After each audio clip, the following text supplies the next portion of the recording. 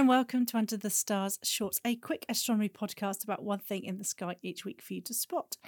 Glad you can join me this week. Now pop me in your ears and come outside with me.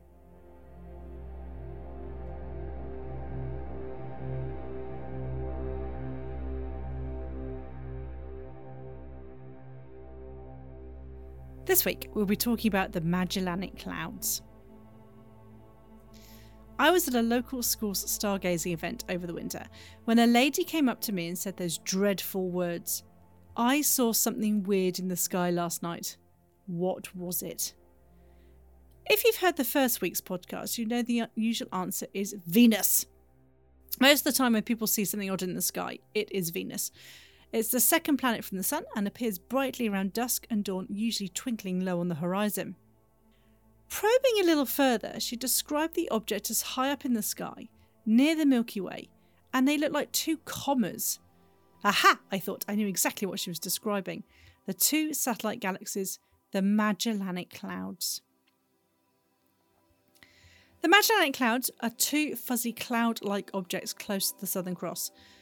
If you did listen last week, you'll know how to find South and the Southern Celestial Pole, so you might want to go back later and re-listen to that one, as it will help you find out how to find this particular point in the sky.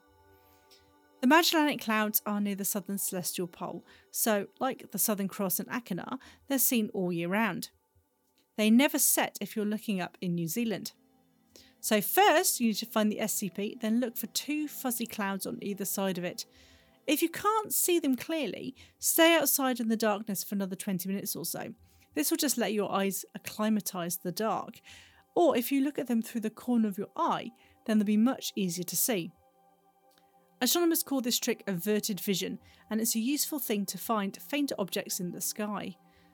Go out on a dark, moonless night and see if you can see them for yourselves. These galaxies are named after Magellan, a Portuguese explorer who circumnavigated the world in the early 1500s. The ship's astronomer and navigator kept detailed records of the night sky and often mentioned these southern clouds.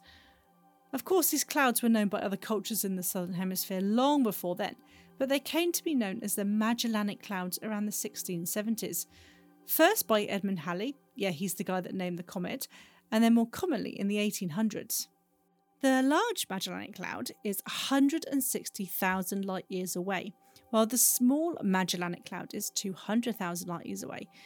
We're going to be using the term light year a lot in this podcast series, so let me explain what this means.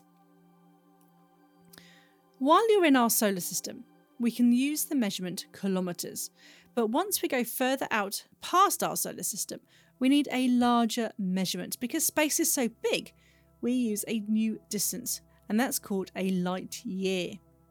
1 light year is how far light can travel in 1 Earth year, which is approximately 9.5 trillion kilometres. We use light because it goes at a constant speed. The Large Magellanic Cloud is 160,000 light years away, which means you're looking at this dwarf galaxy in the past. The light that you see today left those stars 160,000 years ago. Space is massive, and these galaxies are a huge distance away. Everything you see in the sky is in the past, but that's a podcast for another day. The Magellanic Clouds are separate dwarf galaxies and are slowly being gobbled up by the Milky Way. The clouds contain billions of stars.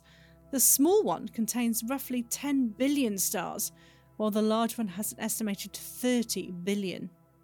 Now, I know that sounds a lot, but our massive Milky Way galaxy holds an estimated 300 billion stars. So these galaxies are tiny in comparison. So go outside and keep looking up. You never know what you're going to spot next. But if you do see something strange in the sky, keep calm. It's probably Venus. Talk to you next week.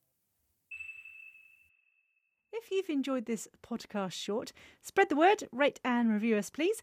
And if you want to know more about Under the Stars, head to our website www.underthestars.co.nz. Thanks for joining us today, and I'll talk to you again next week.